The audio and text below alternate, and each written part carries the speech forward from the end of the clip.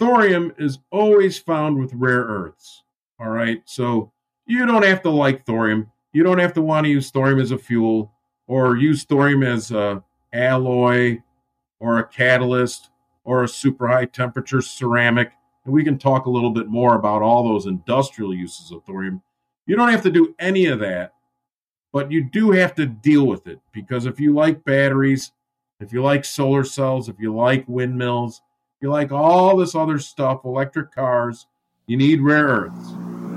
1, 2, 3,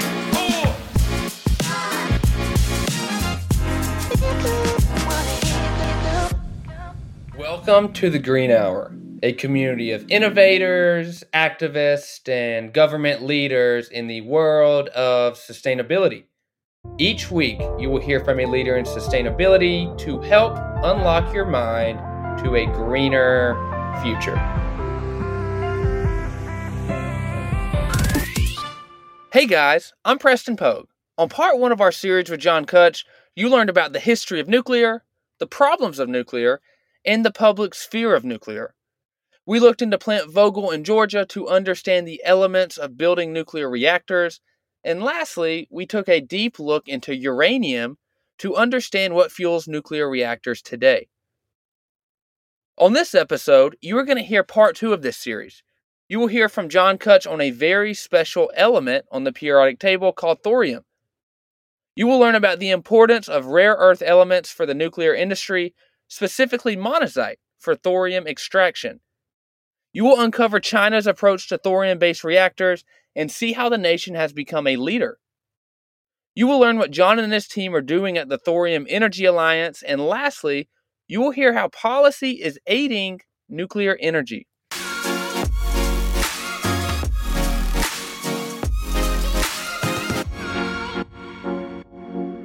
What if I told you that one element on the periodic table was used to make ceramics, welding rods, camera lenses, fire brick, heat-resistant paint, and metals in the aerospace industry? And what if I told you that this element was the key to clean energy in our world through nuclear? Enter thorium, the 90th element on the periodic table, located on the very bottom row. This bottom row is known as the actinide series, and all of its elements are radioactive. Today, all of the nuclear reactors in the world are powered by uranium. But as history has shown, uranium is not the best fuel source. But an element just 2 spots to the left of uranium on the periodic table is. Some of the problems seen with nuclear reactors in the past have been because of a failure in the cooling system, and with thorium, these problems would be eradicated. I am no chemist, and I couldn't give you a lecture on chemistry, but I do understand the chemical nature of thorium thanks to John. The reason that the problems of overheating would be eradicated is because thorium is not fissile, which means its nuclei will not split apart and explode, which is what leads to overheating in these reactors, as we have seen in the past with Fukushima, Chernobyl, and 3 Mile Island. Thorium is also 3 times more abundant in nature than uranium. It is more efficient, which makes it more environmentally friendly, and it is estimated that 1 ton of thorium can produce as much energy as 35 tons of uranium. So why is this important? Well, this translates to a lot less waste. Our guest on the Green Hour today is someone who has dedicated his life to finding cleaner and more efficient methods to energy through nuclear, specifically using thorium. John Kutsch is the executive director for the Thorium Energy Alliance, a non-governmental, non-profit 501c3 educational organization based in the United States, which seeks to promote energy security to the world through the use of thorium as a fuel source. He has spent 24 years developing materials, mechanisms, and products for industrial, energy, and medical clients. He is noted for leading the technical design of all the variations on the integral molten salt reactor, and he is here today to share all about thorium. I mean, you have uranium-235, which is what's being used for most, not even most, all of the commercial applications in the world today. But what we'll talk about now is the element of the future that I would say that's cleaner, and that that is more efficient and that's more plentiful in our world than this U-235, and that is thorium. So thorium is this very unique element on the periodic table that, I mean, you have devoted your entire career towards. So could you give us just a brief overview of what thorium is, where it's found, and kind of what is it used for? So thorium, what got me into this whole nuclear business, thorium is the 90th element in the periodic table. Big fat atom, and it's fertile. It's not fizzled. So if you get too much uranium, even natural uranium, in one room, you're going to have some weirdness happen. Things will start getting hot. But you could have millions of pounds of thorium in one room and nothing's going to happen because it's an alpha emitter. It's fertile, which means it's big and fat and plump, but it's not fizzle. It won't fission on its own. It needs an external neutron source to actually fission. So you very rarely hear about a reactor that would just use thorium as a fuel. You'd always use thorium with something else. But that something else could be really important, like spent nuclear fuel, maybe a little bit of uranium, some plutonium, and it might be a way for us to reduce the stockpiles of weapons-grade materials or just the amount of what people consider waste. So that right there is a good reason to use thorium. The other reasons are thorium is very easy to handle because it's just an alpha emitter. It's if you wear gloves, that the amount of shielding you need for that is very, very little. A piece of tissue could block the alpha emissions from natural thorium. Thorium doesn't need to be enriched. Thorium is good to go as is. So that huge effort of using centrifuges and electricity to enrich uranium, you don't need that. Thorium is usable as is. Thorium is also non-proliferating. I mean, there's some people out there that, make this crazy argument that if you built a $100 billion enrichment facility and milked the thorium and did all these things, you could make a bomb out of it. But if that was so easy, you would see them. So I think there's a 75-year history of people not using thorium for bombs for a very specific reason. That it's just on the face of it, it is absolutely not worth it. There's plenty of uranium in the world. There's plenty of plutonium floating around these days. There's a lot better, cheaper, easier ways to make a bomb than to spend $100 billion, and try and extract, uranium-233 from thorium. It's just ridiculous. So it's very non-proliferating. Right. So the idea that thorium could be the source of proliferation material is a non-starter. Anybody who understands proliferation issues understands that you're not going to build a nuclear weapon from U-233.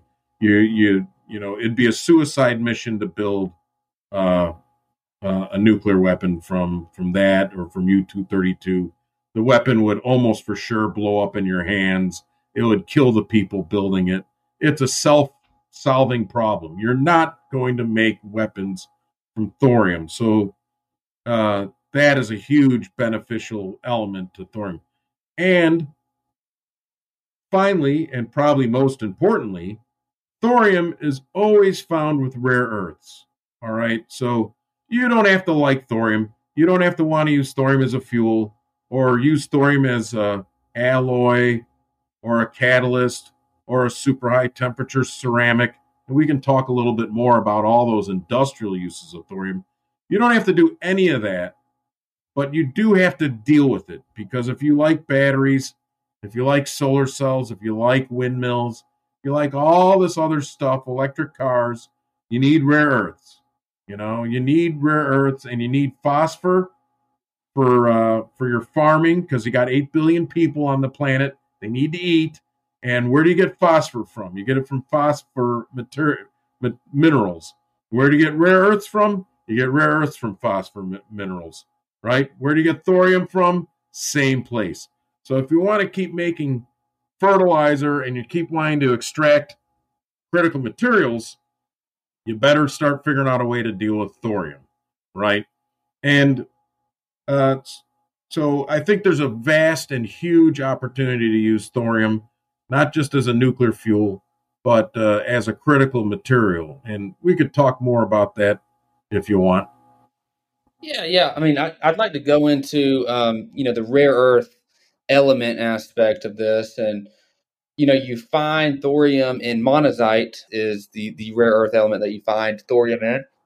And, this is commonly mined in placer deposits, which are masses of loose sediment, mainly consisting of sand. And this is where this rare earth element is found. So, again, I'll ask you, what is monazite, and how are we? I mean, not even how are we? How is the world mining monazite to capture thorium? Well, I'll tell you, uh, nobody on Earth is mining monazite. It's a waste product, byproduct, because of the thorium and uranium that you find in it. And monazite's not the only stuff. I mean, so you got apatite, bastite, xenotime, monazite. I mean, there's a whole family of phosphate minerals that have very good heavy rare earths, and unfortunately, or fortunately, you get a lot of thorium along with those rare earths, and you get a lot of uranium also in some of them. So, like monazite, if we continue to use that as an example, you're right. That's often called a placer material because for instance, in Virginia, just 50 miles south of the United States Capitol, you have uh, old, ancient, prehistoric beaches. All right. And those beaches were full of monazite and titanium. And so one of the greatest titanium mines in the world, owned by Iluka, had to shut down because they were getting titanium, but they were also getting literal mountains of monazite. And we worked with them for years to try and get a reasonable policy out of the United States government for how to deal with monazite. Uh, the beaches of Brazil are covered in black monazite. The beaches of India are covered in black monazite, but nobody outside of China wants to deal with it because they are looking, and this always fascinates me, they're always looking for the U.S. to lead on this. So Canada could have a huge rare earths industry. Brazil, India is the obvious one. They've got more rare earths than anywhere on planet Earth. And yet they don't, because the USA is held up to this day as the gold standard, and yet we equivocate and we never actually uh, create any policy or any direction on how to deal with this. So here's an interesting thing. You would never ever need a rare earth mine. There's a mine in California called MP Materials, and it's pointless. It's a bad deposit. It doesn't have heavy rare earths. It still has thorium that they have to deal with at least a little bit. And it doesn't give us what we need. We need heavy rare earths and we need metals, right? And the only thing we can get out of that mine in California at the moment is oxides. And they keep saying they're going to try and make magnets, but, don't hold your breath. So we need a metal refinery in this country, but we don't need a rare earth mine, right? The one phosphate facility in Florida, so the United States gets a huge amount of its phosphate fertilizer from Florida. But those phosphate mines throw away all their monazite. They throw away all their rare earths because why? Because they have a lot of thorium and uranium tied up into it. And if you look online and you look for Florida radioactive sinkhole, you'll see why. Because they pile up all this uh, rare earth material in tailings ponds because they don't want to deal with it. But Florida has sinkholes, and once in a while a sinkhole opens up underneath these tailings, and all of a sudden all this mildly radioactive stuff goes shooting down into the ground, and it's just a big mess. Same thing with, there's iron mines in Minnesota that create rare earths. There's titanium mines that create rare earths. So there's an iron mine in Missouri that creates rare earths and cobalt. So, I mean, we don't have a lack of rare earths. I mean, people are always surprised about that. We actually produce thousands and thousands of tons of rare earth minerals every year in the United States, enough for the whole world, including China. But we refuse to work with them because we can't bring ourselves to deal with the thorium and uranium that comes out of processing rare earth metals. So what do? We do what I think is a stupid, short-sighted, racist thing. We say, hey, there's some dumb yellow people over in China, and they're willing to stand up to their knees in nitric acid and digest and process all these rare earths into my iPhone and my Tesla and every other piece of junk that we want in the West, and we'll put the environmental burden on them. And it doesn't have to be like that. There's plenty of very clean, energy efficient ways to create rare earth metal, and that's all that matters, metal, not oxides, not anything else. Emma from GreenMet will tell you that. The only way we're going to get our windmills and our Teslas and our batteries and our solar cells is if we start being grown-ups and dealing with the things that come with that. And we advocate very strongly at Thorium Energy Alliance for a thing called a thorium bank or a thorium strategic reserve, because we don't want to throw it away, because it's the most valuable material in the universe. And maybe it'll take a future generation of smarter people to understand that. So in the meantime, we want to store it. And we don't want to dispose of it. We don't want to denature it. We don't want to put it in a 6,000 foot deep hole in the ground. We want to store the thorium and use it for industrial purposes like alloys, magnets, near superconducting wire, the highest temperature ceramics in the universe, catalysts like Dow and W.R. Grace and Solvay and Rhodia. They all used to make thorium-based materials up until the 90s, and we don't do that anymore. And it's a terribly misguided policy for why we don't do it. But we're never going to have a rare earth industry in the West until we have a thorium policy in the West. That's a lot of talking. Right. I'm so sorry. No. It's great. It's great. You're going to have to hold up little cards for me that are like a countdown. 3, 2, 1. You're like, wrap it up. You have to play the Oscar music for me. It's like, okay, Rick, Dim the lights a little bit. Yeah, start flashing them. The walk-off music. Get out of here. So I want to touch on China very quickly, and then we'll get into Thorium Energy Alliance. So, as you mentioned, China, I really respect a lot of the things China does policy-wise and how they are, really leading the way in a lot of different areas. I mean, China is leading the way in thorium nuclear reactors. They are, obviously they have a stronghold on the REE market. We talked about that last episode. And even, again, through research, I found that Bill Gates has invested heavily in next-gen nuclear.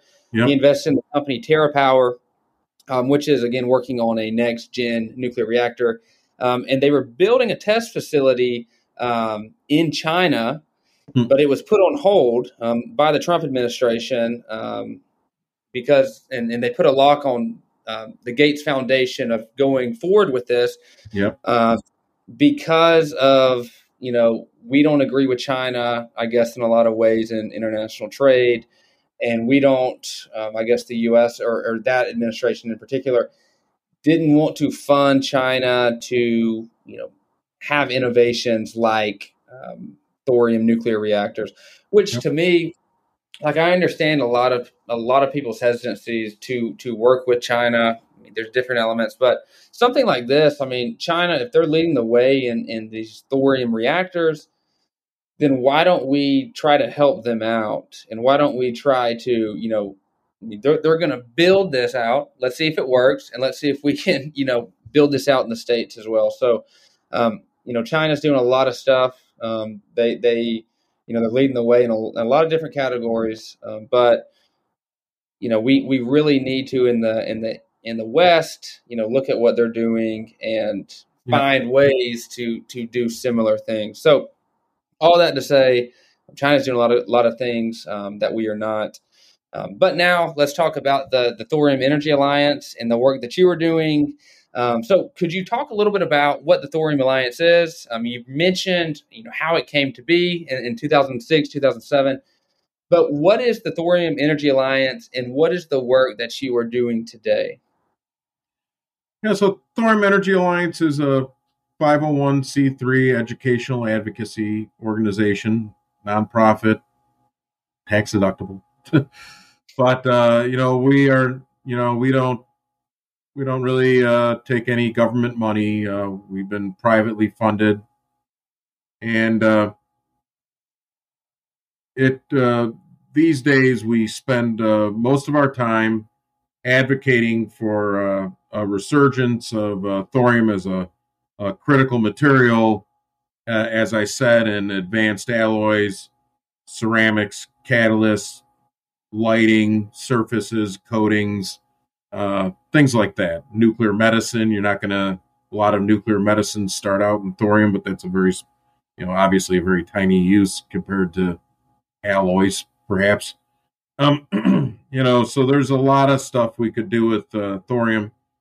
I think there's a lot of companies that have picked up the mantle of fighting for thorium nuclear.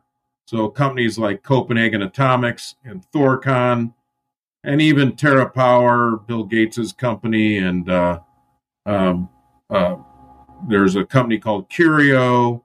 There's a group down at Abilene University down in Texas with Texas A&M and University of Texas and Georgia Tech, working with a company called Natura and the Next Lab, and they have thorium needs. There's a great company called Clean Core Thorium Energy that's trying to develop new solid fuel thorium-based nuclear for CANDU reactors. That's a long way of saying there's several companies out there that advocate for thorium nuclear fuel. Great, and so we feel like we need to focus as Thorium Energy Alliance on going to Washington, D.C. and advocating and educating for policies. Right now, thorium is excluded specifically by name from getting federal funding and federal research. And it's very unfortunate that it's a catch-22, right? So they say, well, no one uses thorium today. And we say, well, we want to do research in it. And they say, well, no one uses it. And they say, well, we would use it if we could do some research in it. It's like, well, we won't fund that research because no one uses it. And we wind up saying, well, this is quite a circular argument. They don't use it because you don't fund it, and you don't fund it because they don't use it. So we've been funding a lot of it ourselves. Really exciting stuff like using thorium as a catalyst to help create hydrogen from water, through electrolysis. And like I said, the Russians had done a tremendous amount of work in superconductivity using thorium. We still use thorium in magnetrons and radar and welding wire. So we want to expand that back into catalytic surfaces for making plastics, much more efficiently than we do today, saving greenhouse gases and using materials more efficiently. So that's the sort of thing that, policies, if Thorium Energy Alliance could get some policies changed in the Department of Energy and EPA that would allow research into thorium, that would be a big deal to us and the world.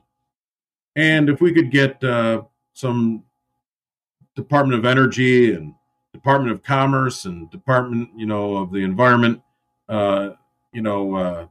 funding for using, thorium and we would say we'd clean up all these tailings ponds, all this monazite you were talking about. That's considered a waste, right? And yet we know that monazite has fertilizer in it, that monazite has supercritical materials in it. It's also got thorium in it. So why can't we do research on that?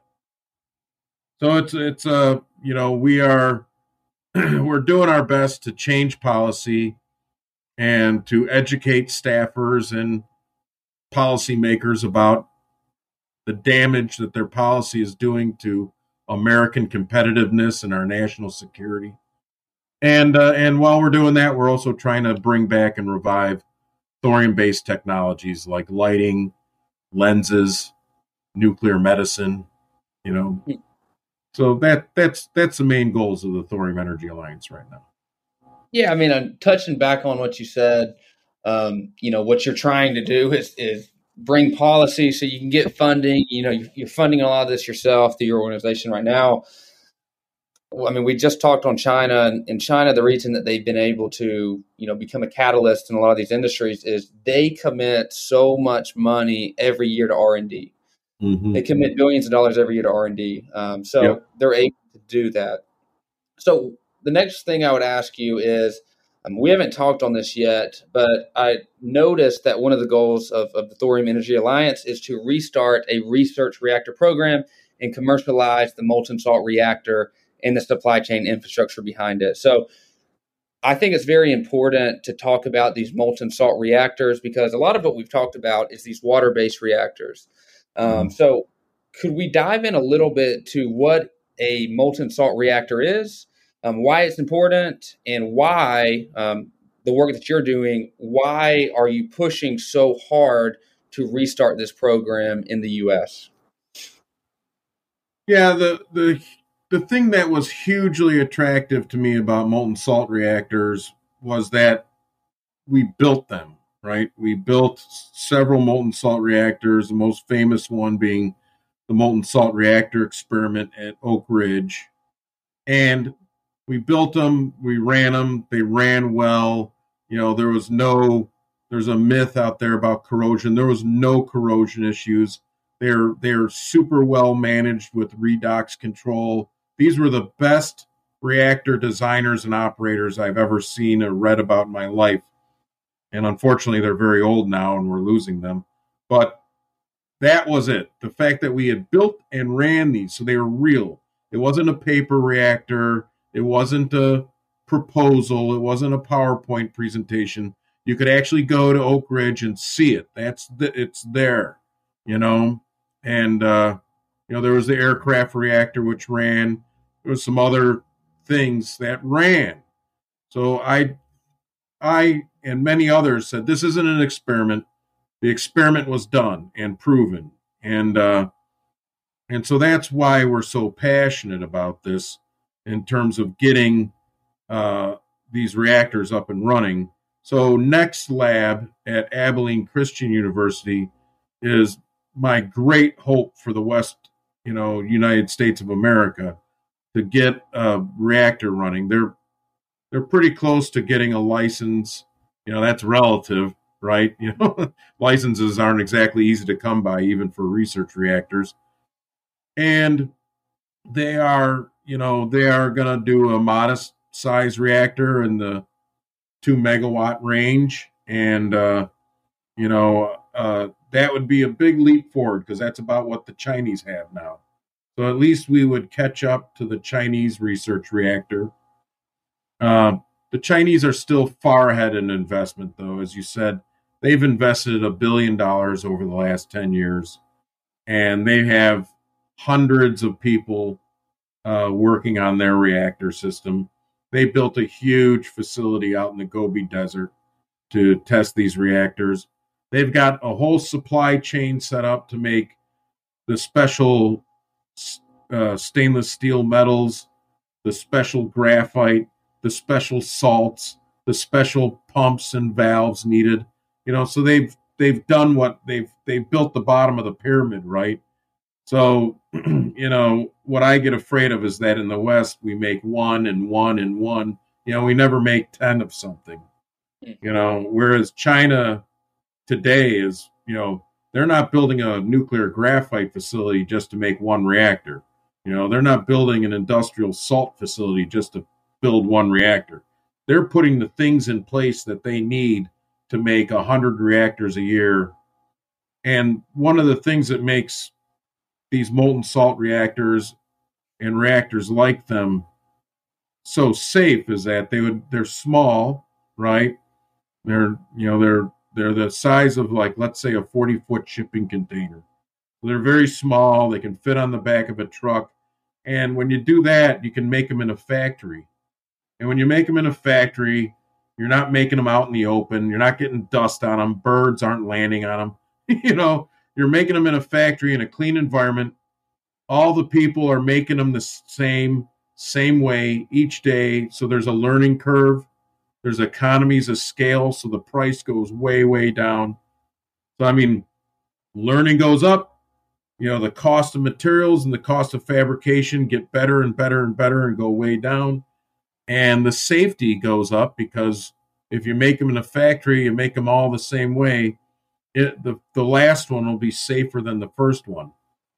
And so that's why we're so adamant and spent the last 15 years of our lives pursuing the molten salt reactor, pursuing factory-built reactors, pursuing these small, modular, inherently safe, super cost-effective reactor systems, because that's the only way we're going to create fossil-free energy at scale. Right. So, touching on that and kind of bouncing off of that, I had seen in the news that recently there was an MOU signed between the Thorium Energy Alliance and the government of El Salvador. So, could you talk a little bit about that, and then talk a little bit about some of the other big projects that y'all are doing at the Thorium Energy Alliance? Sure. That is a big opportunity there to help the country of El Salvador. So El Salvador is just a great example of, the leadership there is very forward thinking, because they're 83% renewable as a country, right? So you would be hard pressed to find any other country on earth with that much renewable energy. They have built out almost all the hydro they can build out, right? They have geothermal, so they have a tremendous amount of geothermal energy. They can maybe deploy a little bit more geothermal. They've got a lot of solar. The rest of their energy comes from natural gas and a little bit of what's called reciprocating energy, which is just basically big, giant train engines and ship engines running on bunker oil, basically giant glorified generators. So they're 83% renewable. Every country in the world hopes that they could get to that point in the next 30 years. They're there today, and yet they realize that's it. We're not going to have, that's all the hydro. That's all the geothermal. That's all the solar we want to deploy because we're starting to cover up valuable farmland with solar. Wind, wind has limited opportunities there. Even offshore wind has limited opportunities there. So they're not going to build. They're there. They're at 83%. Maybe they could get to 85%, but they are at the max of the amount of energy they can use today. And if they want electric cars and electric stoves and more refrigeration and more air conditioning, it's hot. It's 95 degrees there today, and it's March. It's not getting colder. And so they want to live like Americans live, right? And they want their Teslas and Chevy Volts, and they want air conditioning, and they want their hospitals to be on 24 hours a day, and they like it when their street lights work all day and all night, so they know the only way that they can double or triple the amount of energy is if they go with nuclear. And they know that that thorium is the right fuel for a future nuclear rollout, and advanced reactors are the right size. Advanced reactors are generally smaller. Physically, they're the size of shipping containers, and output is, 100 megawatts thermal per hour, which would translate to about 45 megawatts electric if you want to make electric with that. But what if you want to desalinate water or move water or treat water? That's a big issue for El Salvador, so they could just use that heat energy directly. So they know they want advanced reactors, inherently safe reactors built in a factory that are cost effective and use the safest fuel source, which would be majority thorium fuel, and that would allow, it's a little bit of a build it and they will come. If they suddenly double and triple and maybe quadruple the amount of energy available to their citizens, now you got factories that run fossil free. Maybe they cut the cost of energy in half. So now you maybe get data centers. They kind of like this crypto mining down there. So it's like maybe they do some crypto mining, but maybe the crypto mining leads to data centers. They could sell power to their neighboring countries. So it's a it's a super exciting prospect to help roll out thorium-based nuclear energy for a developing country. And their name El Salvador means the savior. I'm like, you guys could be the savior of the world. You could show the world how to save itself. 83% renewable, and yet you still went with nuclear. And that's the greatest example to any environmentalist out there. Even at 83%, that's it. That's all you're going to get. That's as much as you can deploy. And so if you want the rest to be fossil free, you better put on your big boy pants and go with nuclear, because that's the only thing that can scale. And so that's a super exciting project for us. And it can happen very quickly because they're their own sovereign country, and they're doing the right things with the IAEA, and they're getting all the international agreements in place. So they're playing by all the rules. They're doing all the right things. And I think because they are a startup nation, they could deploy new advanced nuclear in the next few years. A lot of times you hear about people not deploying nuclear till the mid 2030s, and it drives me crazy. So the idea that we can start deploying nuclear in the next 2 to 3 years instead of the next 2 to 3 decades is music to my ears. Probably the other biggest thing we're doing right now, outside of the policy world, we still go to Washington, D.C. all the time and try and do we're an educational advocacy. So we educate staffers about policy that would help rare earths, critical materials, nuclear power, thorium.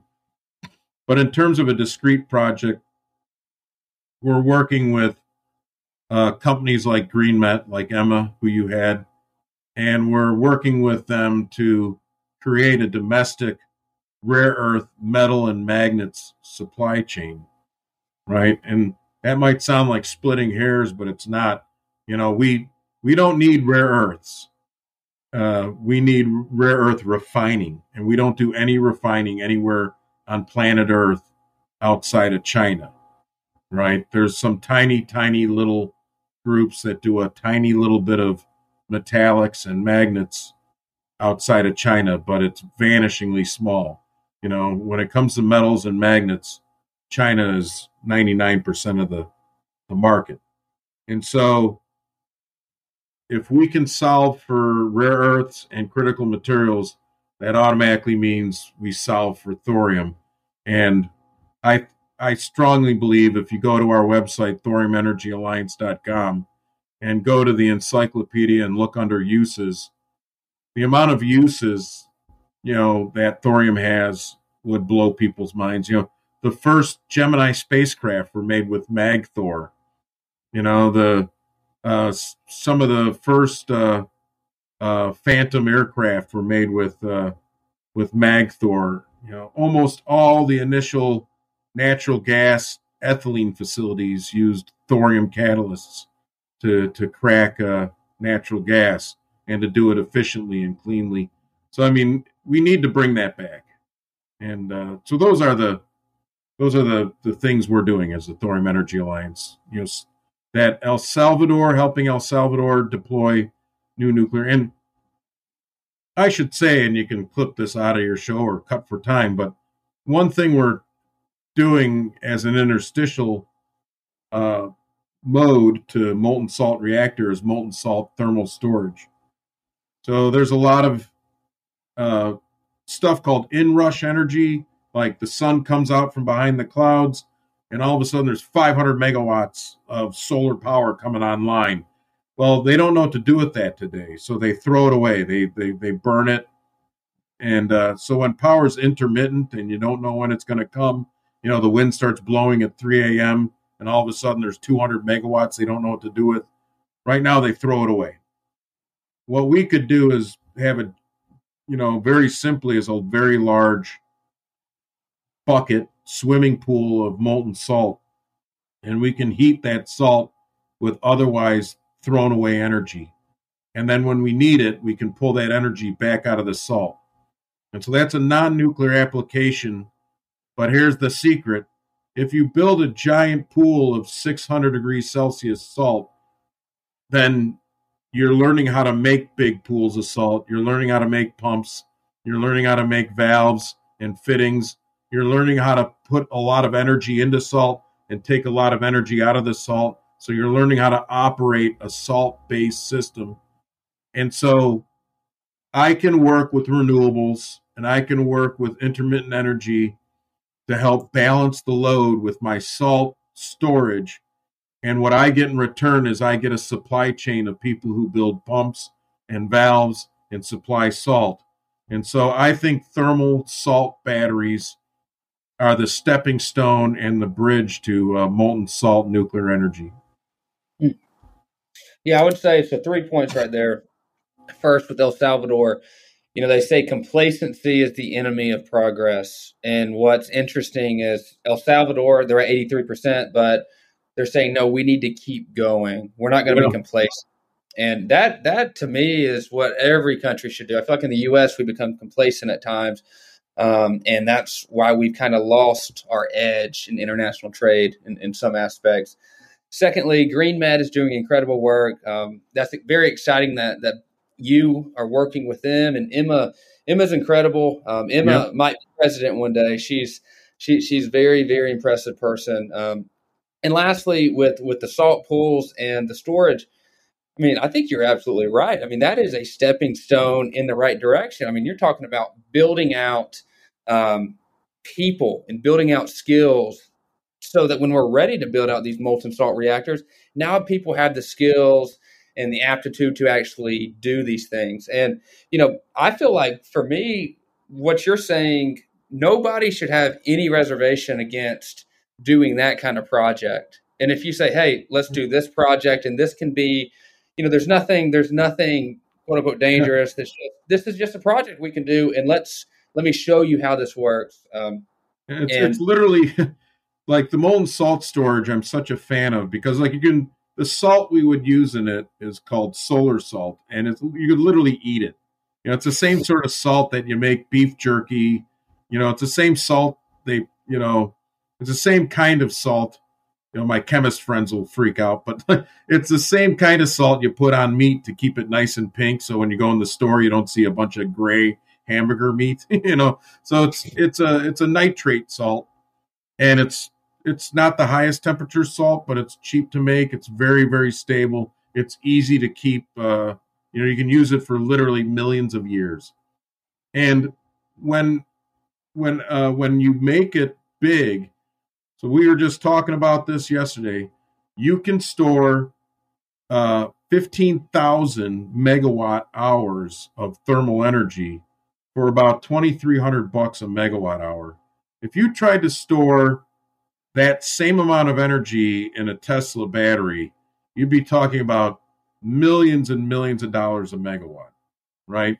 So you're talking about energy storage at scale, the sort of energy storage that could get an entire town overnight, from sundown to sunup, or an entire town to get through. I'm in Chicago. It gets pretty dark here in the winter, right? and the windmills don't like to blow in ice storms. So if you need to go 10, 20 hours without wind and solar, then why not use thermal energy storage? Because you can do that. I could store 15,000 megawatt hours of thermal energy at 580 degrees Celsius, and I can store that energy for weeks and months at a time, and I can deploy it when it's needed, and so it's cost effective. It would enable my industry that I like, and it would also enable renewables. Because right now, renewables have a intermittency problem.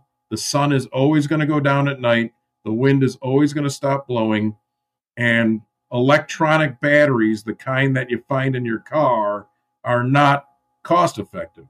And what do they provide? A couple minutes of, it's like the battery backups I have on the floor in front of me for my computer.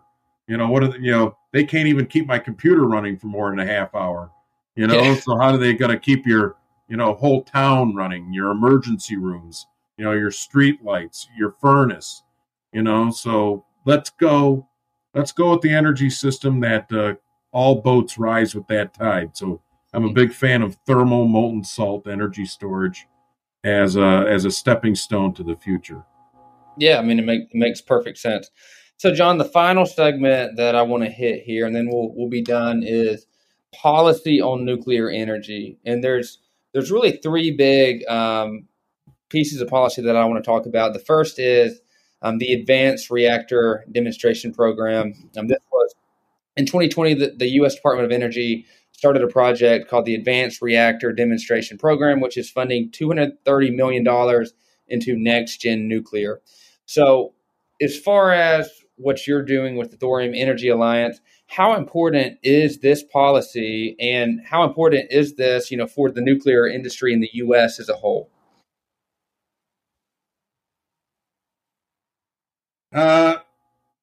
It's very important, but I wish it was more important. I'm afraid that they've made it incredibly expensive and difficult to do any sort of nuclear reactor development. So everything is done on teeny tiny little discrete scales.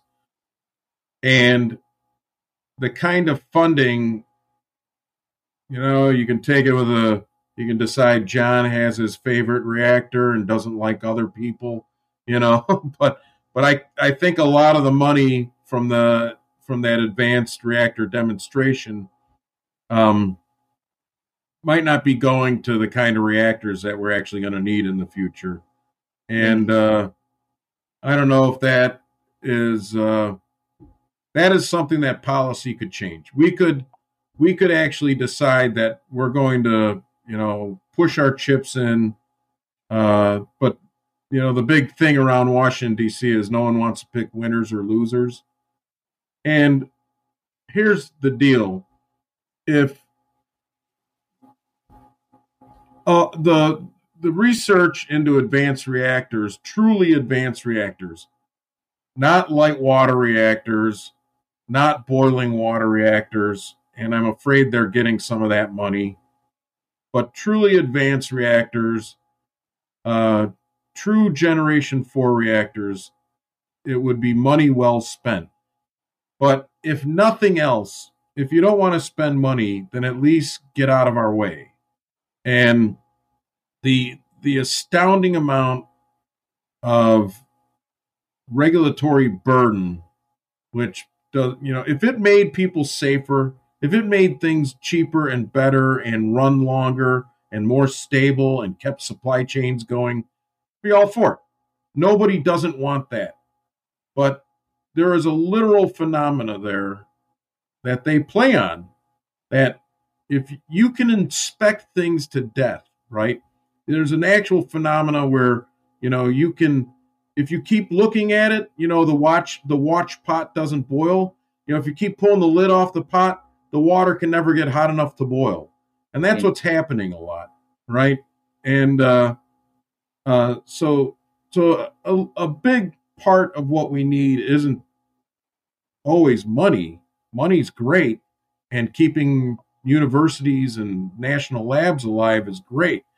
But what the commercial part of the business needs is a reasonable regulatory regime, and and with that, we could still stay in the game.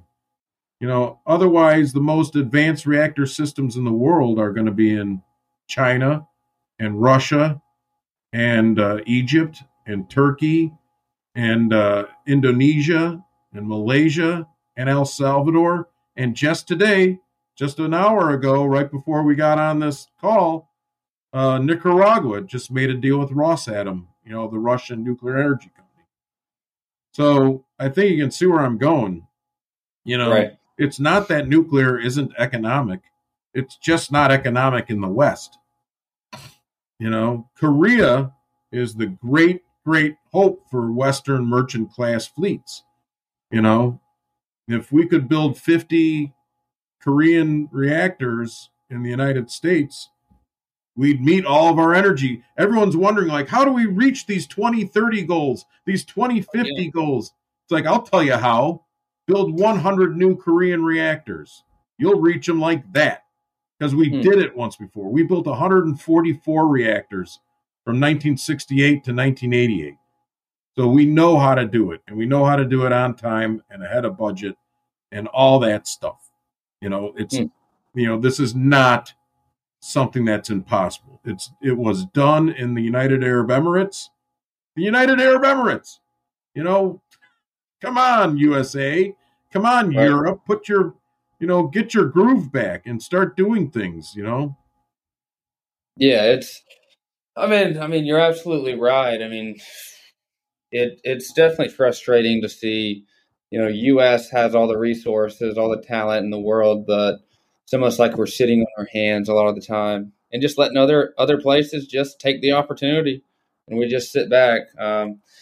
The other two, and you can touch on these a little bit. We don't have to dive in very, very much if you don't want to, but the other two pieces of policy that are pushing funds in this direction is the Inflation Reduction Act and the Bipartisan Infrastructure Law. So, just talking high level, the IRA is providing credits for existing nuclear plants, and the Bipartisan Infrastructure Law has this thing called the Civil Nuclear Credit Program, $6 billion strategic investment to help preserve the existing U.S. reactor fleet and save thousands of high-paying jobs across the country.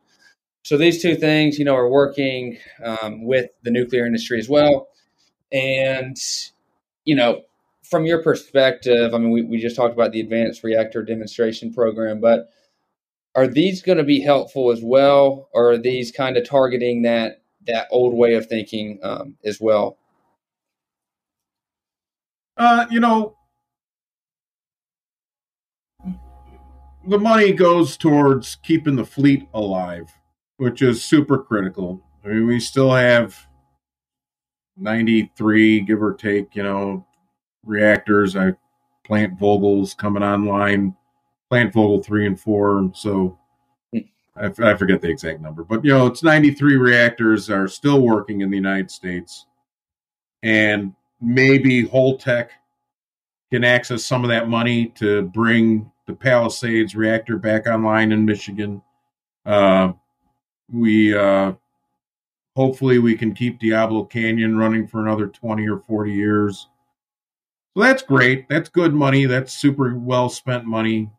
Some of that money also goes towards researching how nuclear can be part of the hydrogen economy. So there's some really very good and interesting things there to enable full capacity use of nuclear. So that's good, and so that money is good, but that is that's not the kind of money or policies we need to deploy new nuclear. Even if you want to build more merchant class stuff, even if somebody said, hey, I want to build there was a time when Duke Energy wanted to build 8 new nuclear reactors in Texas and get rid of all the coal facilities down there. Texas burns more coal than any other state in the nation, but they import it all. So it's interesting. Texas has a real issue there, and as we found out, coal plants that aren't insulated for winter weather, you think, how can a coal plant shut down? Well, even Texas has bad enough winters that the coal plants don't work very well. So imagine if they provided enough money and resources for Texas to build 8 new nuclear power plants. You'd have a very, very clean economy down there because they've got a lot of solar, they got a lot of wind. It's the wind. It's the highest wind deployment, I believe, of any state. So I mean, that's a sort of transformational thing that we're missing out on, and that's so that money is good. It's nothing compared to what solar and wind are going to get, believe me. But, it's going to keep the fleet alive. It'll keep some people employed. It'll keep some research institutions going. I certainly am glad it's there.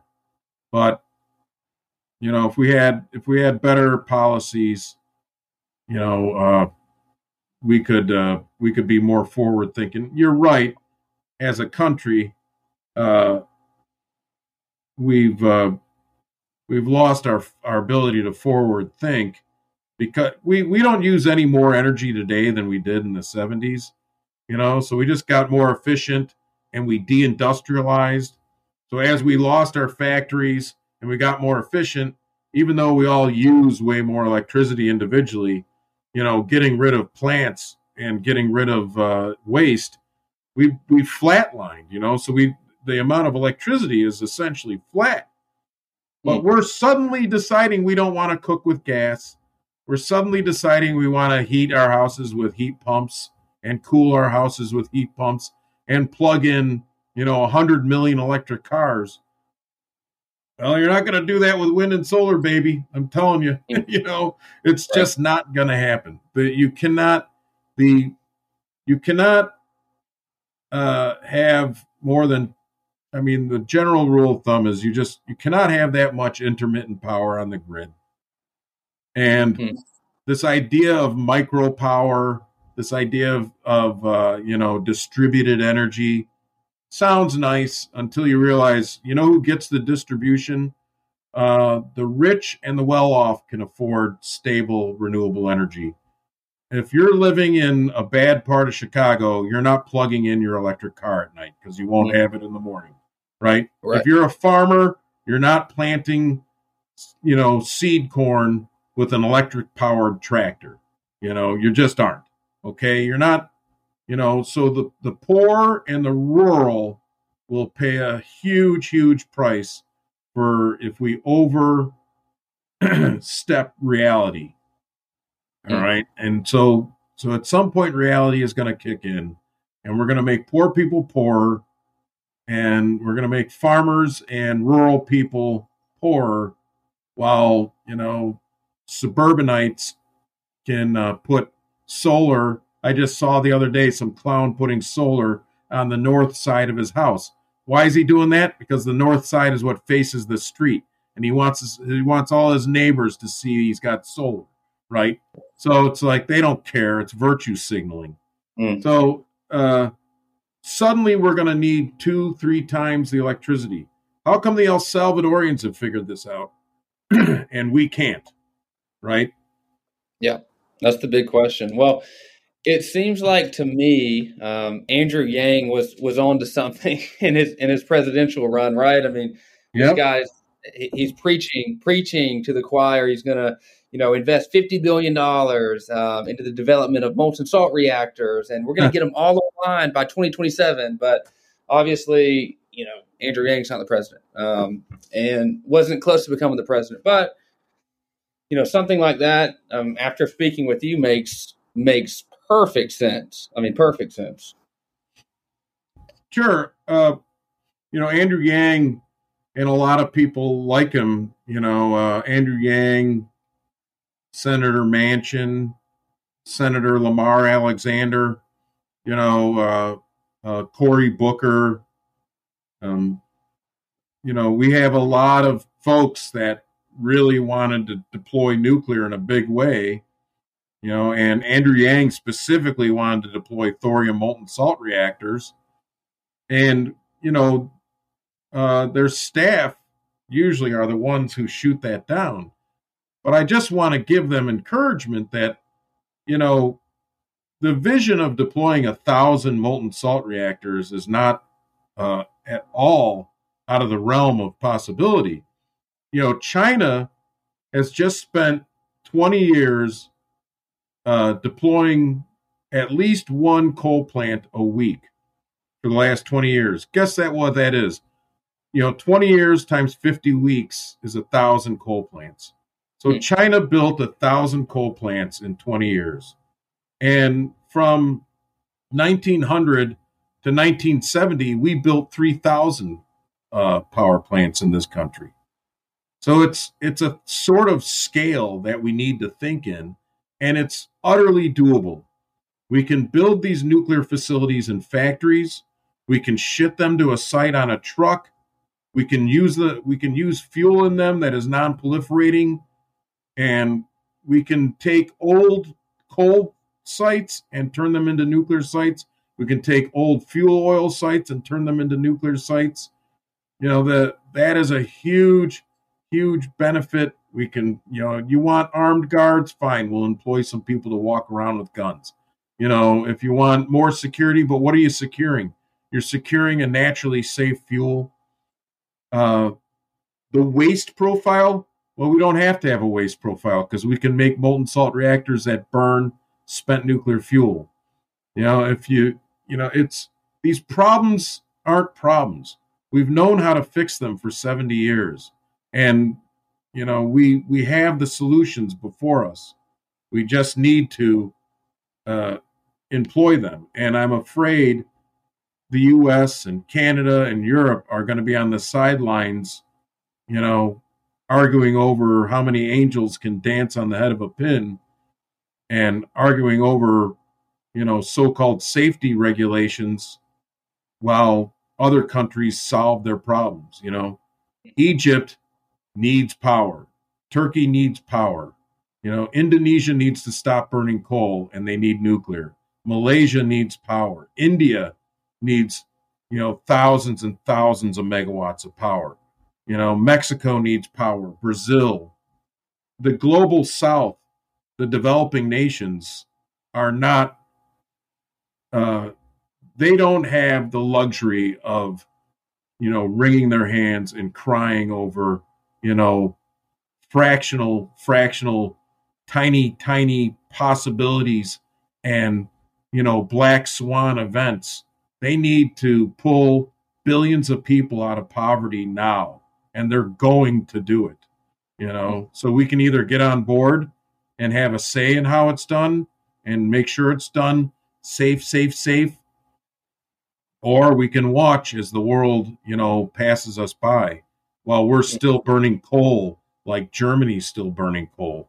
I mean, we're going to look like clowns telling the rest of the world to get clean, while they're the ones actually getting clean and we're still burning natural gas and coal. Yeah.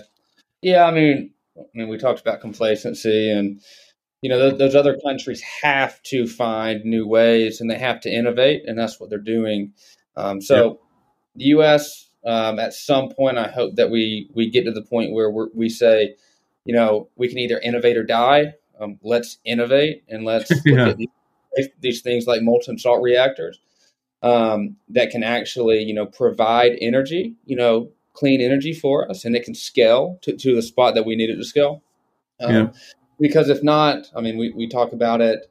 We talk about it in business. Like I just mentioned, businesses can either innovate or die. And I would hate for the U.S. to fall in the same trap of just becoming complacent and letting all of these other nations take over. So, but John, I appreciate you coming on. I have learned so much from this conversation, and I know that all the listeners will as well. It's a pleasure having you on and having you spread your expertise. and experience in this industry. So I cannot thank you enough for coming on the Green Hour. Well, Preston, you've been incredibly generous with your time and your questions, and I hope I did give you a little bit of insight from the other perspective, and thank you for having an interest in nuclear and rare earths and critical materials. It's super important that, as you said, we need to get back our mojo and innovate and show the world that we haven't lost it, that we can still do great big things in this country, and we can still be the light of the world, and I really believe that. That's why I spent my life doing this. So and seeing guys like yourself pushing the rock up the hill with me is very, very great. So thank you again, Preston, for allowing me to speak to you and your audience. It makes my day.